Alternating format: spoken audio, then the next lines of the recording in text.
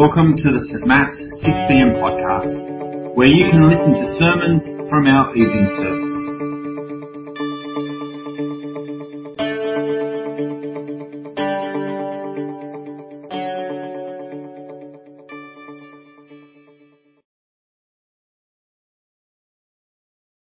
Tonight's reading is from Luke chapter 4, and we'll be starting at verse 14. Luke chapter 4, starting at verse 14. Jesus returned to Galilee in the power of the Spirit, and news about him spread through the whole countryside.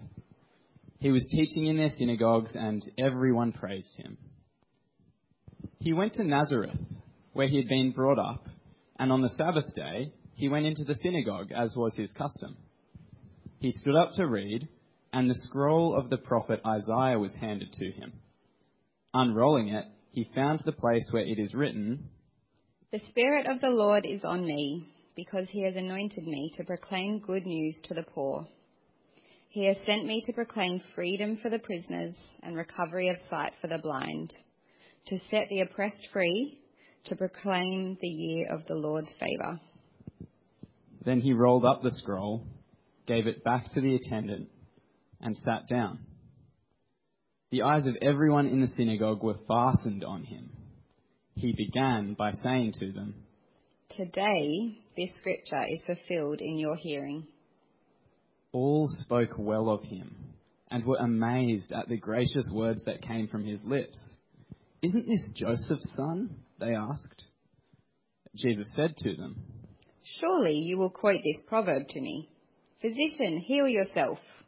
And you will tell me, 'Do here in your hometown what we have heard that you did in Capernaum.'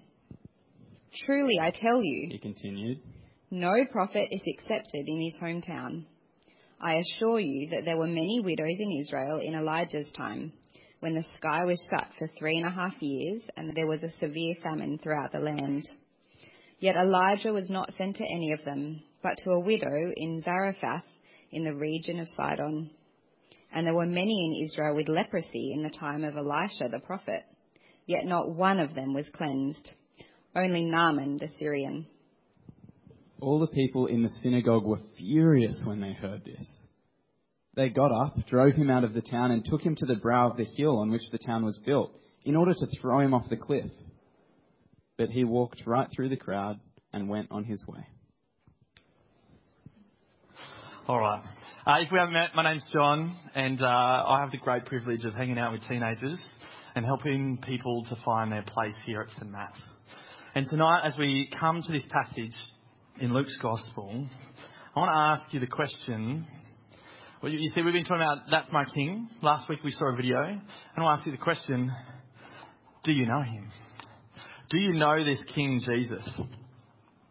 You see, his hometown of Nazareth thought they knew him and thought they knew what he was on about and what his life was for. But the local boy of Nazareth, Jesus, you see, he came back after he'd been out all across the Galilean region, which was like a big region around there. And this is what he said. So Luke 4 verse 16, he says this. He said, he went to Nazareth, where he'd been brought up. On the Sabbath day, he went into the synagogue, as was his custom. You see, Jesus, as he was kind of travelling around the Galilean region, he became quite famous. Famous for his teaching and famous for what he was doing. And he'd come back home to his town of Nazareth. Now, I'm not sure if many of you have heard of a place called Yeovil. Anyone? Yeah, my youth leaders will have. That's good. Yeovil was a place that I grew up in. And it was about 250 people in the middle of western region of Australia, near Dubbo. And it was small, right? That's kind of like what Nazareth was. About 250 people probably, not a massive place. And the synagogue, well, it was not like a giant temple, but it was probably just like a room. And people would come and they'd gather together to sit under God's word. And so Jesus had come home to Nazareth. And this is the beginning of his public ministry as he steps into the synagogue. And his public ministry, how's it been going? Well, it's been going pretty gangbusters. Galileans are loving him. Look with me at verse 15. This is what he says. Luke, he says, he was teaching in their synagogues and everyone praised him. Everyone praised him. So he was doing pretty well. And then it says here, he went to Nazareth where he had been brought up, and on the Sabbath day, he came back to his home synagogue, which was just like a room where people gathered. And it was his custom to go wherever he was there. And he did that. And then the end of verse 16 it says, he stood up to read. He stood up to read, because that's what would happen in synagogues. Everyone would stand up together along with the person that was reading the scriptures. They'd stand up together and the reader would read the scriptures, and then they would sit down in their chair up the front to preach. So I'm not going to make you stand up for the rest of the sermon. But they had a respect for the scriptures. And what happened was Jesus got the scroll. It was handed to him. What does it say? And the scroll of the prophet Isaiah was handed to him. So he took it from the attendant. He unrolled it. This scroll would have been just Isaiah. And so he unrolls it. And he finds where he was looking for. He finds the verse that he was going to read. And it was chapter 61 of Isaiah. So it's this long scroll. Might have rolled it down the aisle, try and get to the right spot, to chapter 61. Because he knew the purpose of that reading then. And so he gets to it. He didn't have chapters or chapter numbers or verses or headings or page numbers like this. Okay, so he found it and he starts to read. Verse 18 of Luke. Here is what he read. The Spirit of the Lord is on me, because he has anointed me to proclaim good news to the poor. He has sent me to proclaim freedom for the prisoners and recovery of sight for the blind, to set the oppressed free and to proclaim the year of the Lord's favour. He rolls it up, he hands it back to the attendant, and he sits down. All eyes standing, looking towards Jesus, fixed on him as he sits down ready to preach. In verse 21, he begins his sermon by saying this. Today, this scripture is fulfilled in your hearing. Boom. It's like the Hebrew mic drop, right? This one line is what he says. The Messiah you've been waiting for, open your eyes. He sits in your preacher's chair. Imagine missing church that day when the Messiah is fulfilling the promises that have been promised for hundreds of years before this. You know, today we can see how prophecies have already been fulfilled in Jesus. And we look forward to when prophecies are still yet to be fulfilled. We look forward to that day. But, there aren't many times I've sat in church and seen a prophecy fulfilled. Jesus is saying that God's mission to repair the relationship with God is happening this day that Jesus set foot in that room. Now, what does he say about himself by this scripture? Well, he says that he is anointed. He is the anointed one, or literally the Messiahed one, the one that has been promised from God. And this word Messiah is the Hebrew word, which was then turned into the Greek word, which was Christos, which was then turned into our word, Christ. Because Christ isn't Jesus' last name. Christ is Jesus' title. He is Jesus, the anointed one, the Christ, the Messiah, the promised Saviour from Yahweh. And he says, the Father has Messiahed me.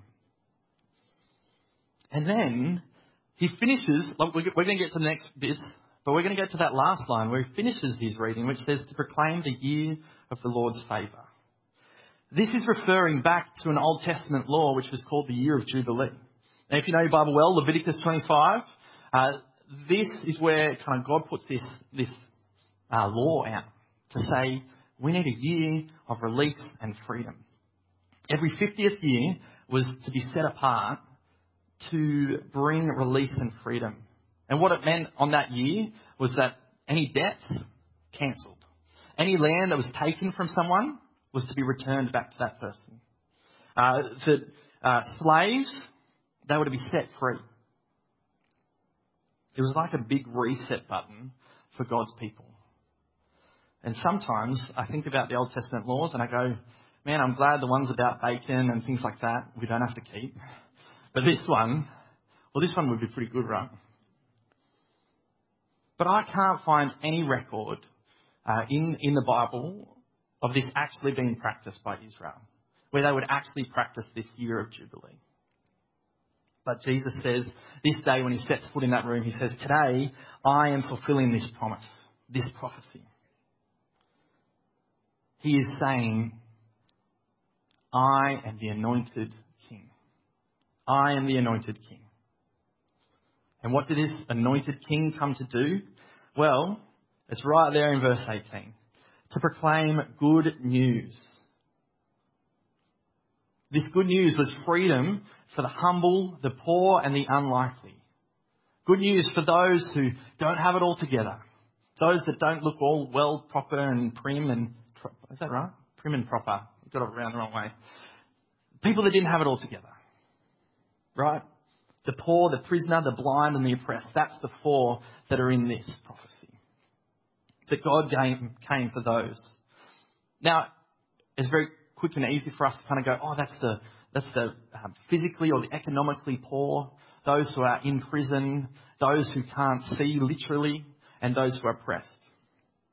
While this does bring good news for them, it's talking about a spiritual reality. A spiritual reality that we're just going to spend a little bit of time thinking about. So the first one, to proclaim good news to the poor. Now, the poor here, as I said, not economically poor, but those who are spiritually poor. Those who know that they do not have that relationship. Those who know that they are poor in spirit. Matthew 5 talks about when Jesus came and he talks about the Beatitudes. What did he say? He said, blessed are the poor in spirit, for they will see God. So we're talking about spiritually poor here. And then the prisoner. We're not talking about the physical prisoner because Jesus' own cousin. Who's Jesus' cousin? John the Baptist. That's right. He was in jail and he sent a question to Jesus. He was asking a question. And Jesus didn't even visit him. But he sent a message back and kind of answered the question. And that question probably meant that John the Baptist was in prison for longer, to the point where he was beheaded. So, we don't see Jesus at any point in the Gospels release anyone physically from prison. We're talking here about a spiritual bondage. A bondage to sin, to Satan and to death. In chains to sin and death. That's what he means by a captive, a prisoner. Alright, so we've done the poor, then we've done the prisoner, and then now he's come to proclaim recovery of sight for the blind.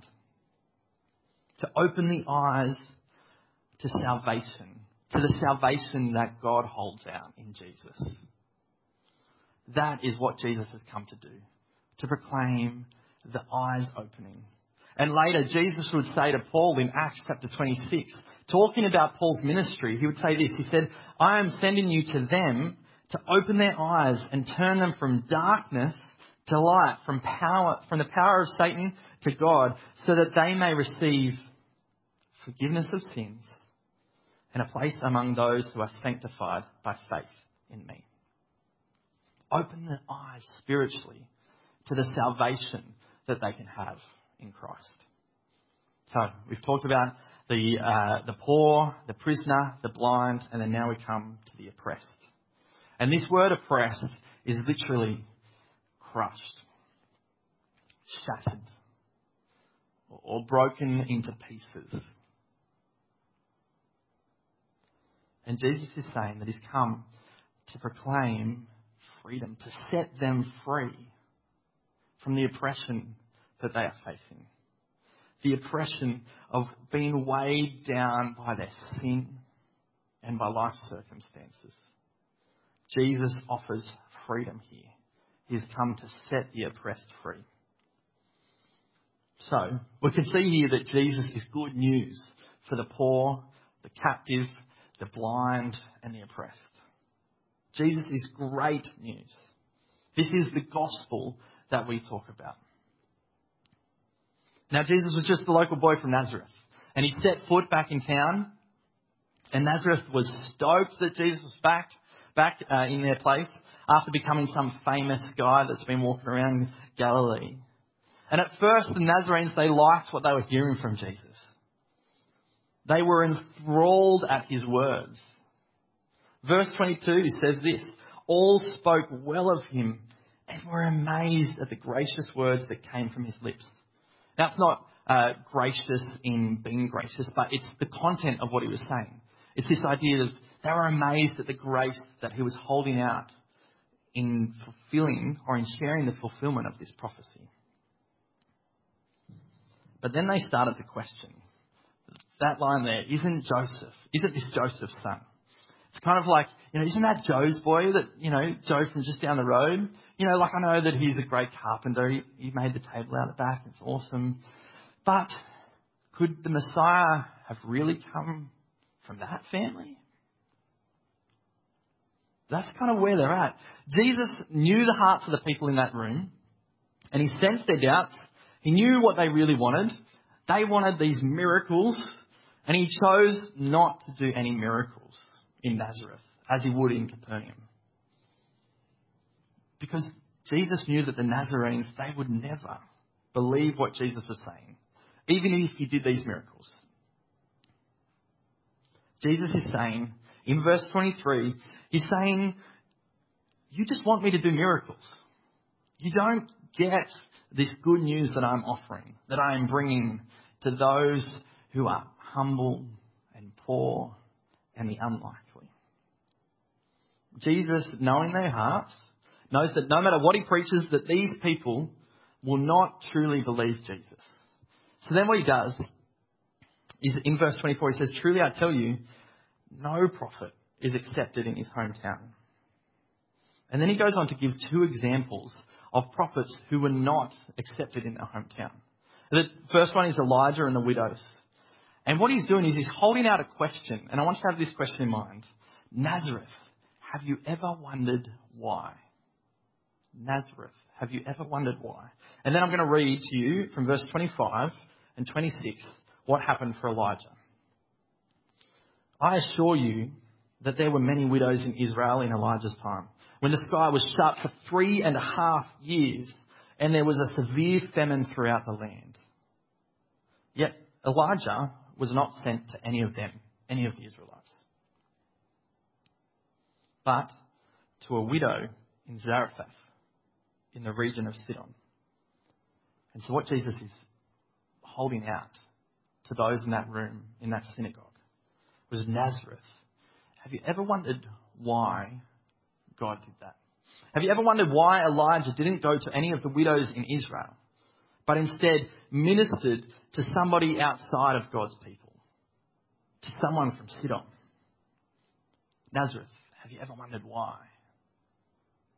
And then he just kind of leaves that question hanging. And then he presents a prophet who did the same thing. Elisha, from verse 27. And there were many in Israel with leprosy in the time of Elisha the prophet. Yet not one of them was cleansed.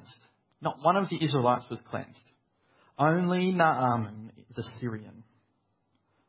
Nazareth, have you ever wondered why God made that decision? Have you ever wondered why Elisha didn't heal any lepers from Israel, but went to Naaman, someone from Syria, and healed them instead? And he leaves the question hanging. He doesn't answer it, he just puts it out there.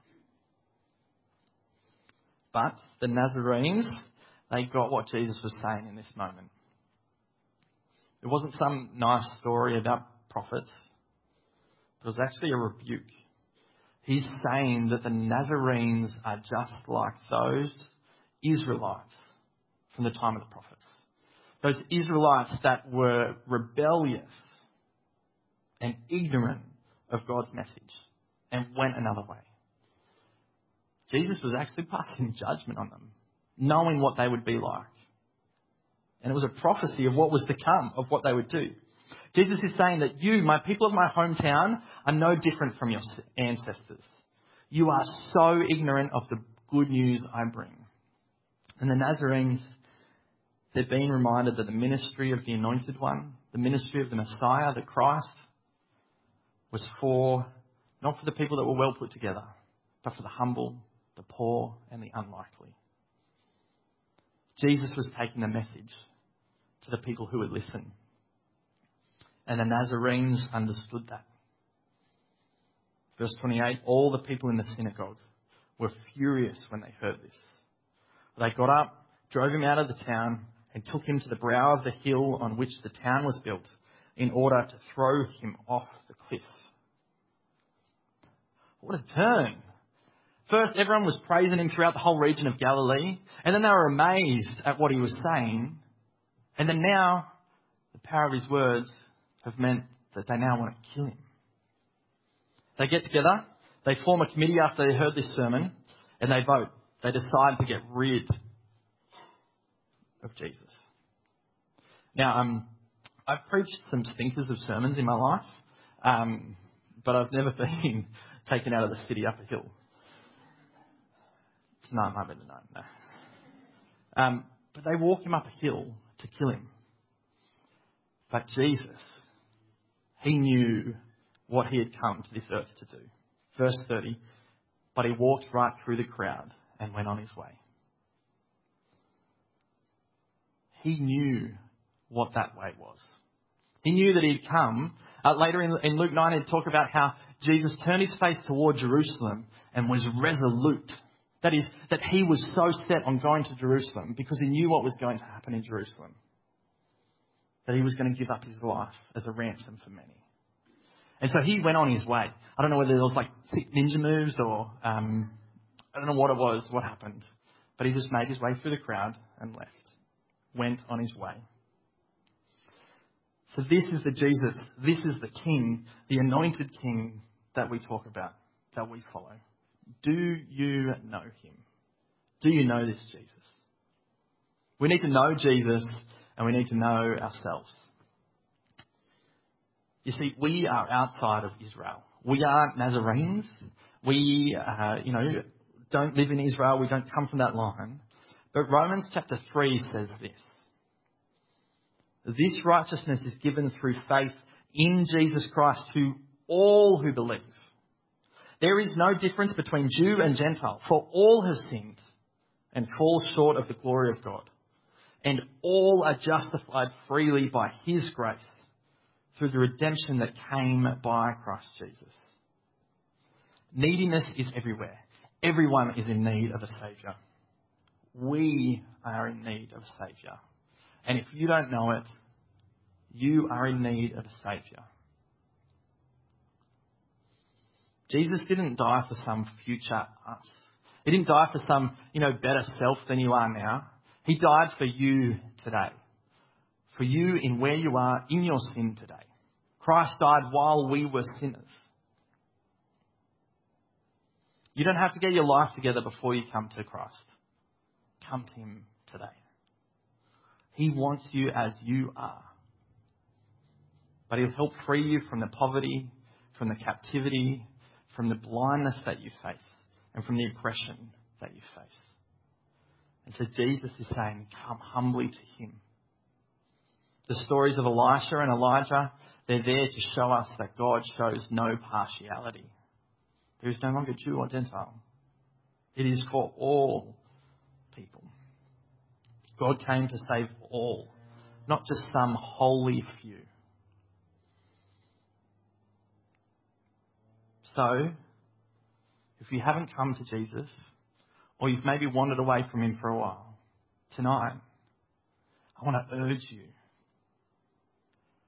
come to Jesus. Whether you're high or low, whether you're rich or poor, whether you're religious or irreligious, whether you're a Panthers supporter or an Eels supporter, everyone is in need of a Saviour. And everyone is welcome. Jesus is holding out the good news to you. The poor, the captive, the blind, and the oppressed. And Jesus says he has good news for you. Come to Jesus. How you are today. So come to Jesus. For those of you who know that you're walking with Jesus, celebrate in that. But know that the good news is for the poor, the captive, the blind and the oppressed. Jesus, understanding his mission when he came to this earth was to bring good news to the poor, must also shape our mission as the church and as individuals. It's easy to become complacent as a Christian, to have come to Jesus, to have accepted the gospel for ourselves and to kind of just keep it to ourselves, or to maybe feel like it's a little bit uncomfortable to share it with particular people. It's much easier to only share it with put together people, the presentable sorts. But I want to say that's scandalous. That's a complete warping of God's mission. If we hold it to ourselves, we are not living out the good news that Jesus has given us. This good news is for the humble, the poor, and the unlikely. So I want to ask you, church, some questions that I've had to ask myself this week. Are there kinds of people who would walk through those doors, feel welcomed by the people that stand there, by your community group, and they walk through and they come and grab a seat, and yet they don't feel welcome? Are there particular types of people that wouldn't feel welcome in our church? Or why? What is it that we need to change? That's the first question. The second one is, are there kinds of people that you wouldn't invite to post-night church hangs? Are there people that maybe you go, it's just a bit too hard, I'm asking these questions because I struggle with these as well. The next question. Are there kinds of people that you find too messy and inconvenient to share the love of Christ with?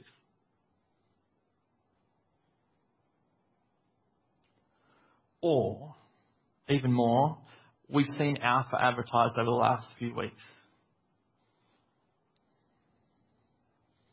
Is there someone that you know that you should have invited, but you just haven't? Because you just don't want to? I've been there. I have moments like that. But these are the kind of people who Jesus declared the Lord's favour was for. The humble, the poor, and the unlikely. Do those people find your favour? We've spent some time looking at who Jesus is and who we are and our call to live out this gospel. But I want to take us back. I want to remind ourselves of that good news that Jesus came to proclaim. As kind of an encouragement for us to take the good news, as an encouragement to receive the good news. I want to go back to it. So verse 18 and 19. Jesus said, "The Spirit of the Lord is on me, because he has anointed me to proclaim good news to the poor. He has sent me to proclaim freedom for the prisoners and recovery of sight for the blind, to set the oppressed free, and to proclaim the year of the Lord's favour." Jesus, after his sermon, was taken out up to a hill in Nazareth. But that wasn't the hill that Jesus would die on. Jesus proclaimed the good news from that day forward as he spent time going through different regions toward Jerusalem. And he was opening people's eyes to the salvation that he was holding out, that he was bringing, that he would then climb a different hill, carrying your cross and my cross. He would then hang on that cross, taking the punishment for our sin, freeing us from the oppression and the weight that comes on us because of our sin, to give us spiritual wealth, an inheritance that would never perish, spoil, or fade. This is the Jesus that we follow. That's my King. God, we thank you for all that you have done for us. We give you thanks for Jesus, for the life that he lived as he came to proclaim good news to the poor, to the unlikely. God, we give you thanks that you have brought that news to us today. That through the scriptures of Old Testament and New Testament, that you are able to help us to receive the good news from the anointed King.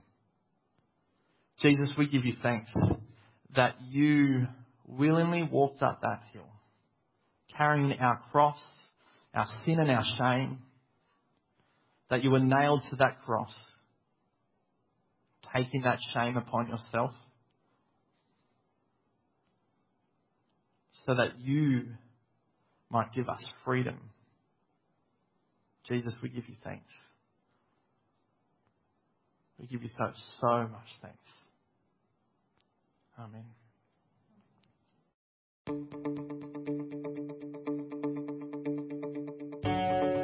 Thanks for listening to this week's sermon. St Matt's West Pennant Hills 6 p.m. congregation is a collection of people who want to be changed by Jesus, to have a deeper connection with God, deeper community with one another, and deeper concern for our world.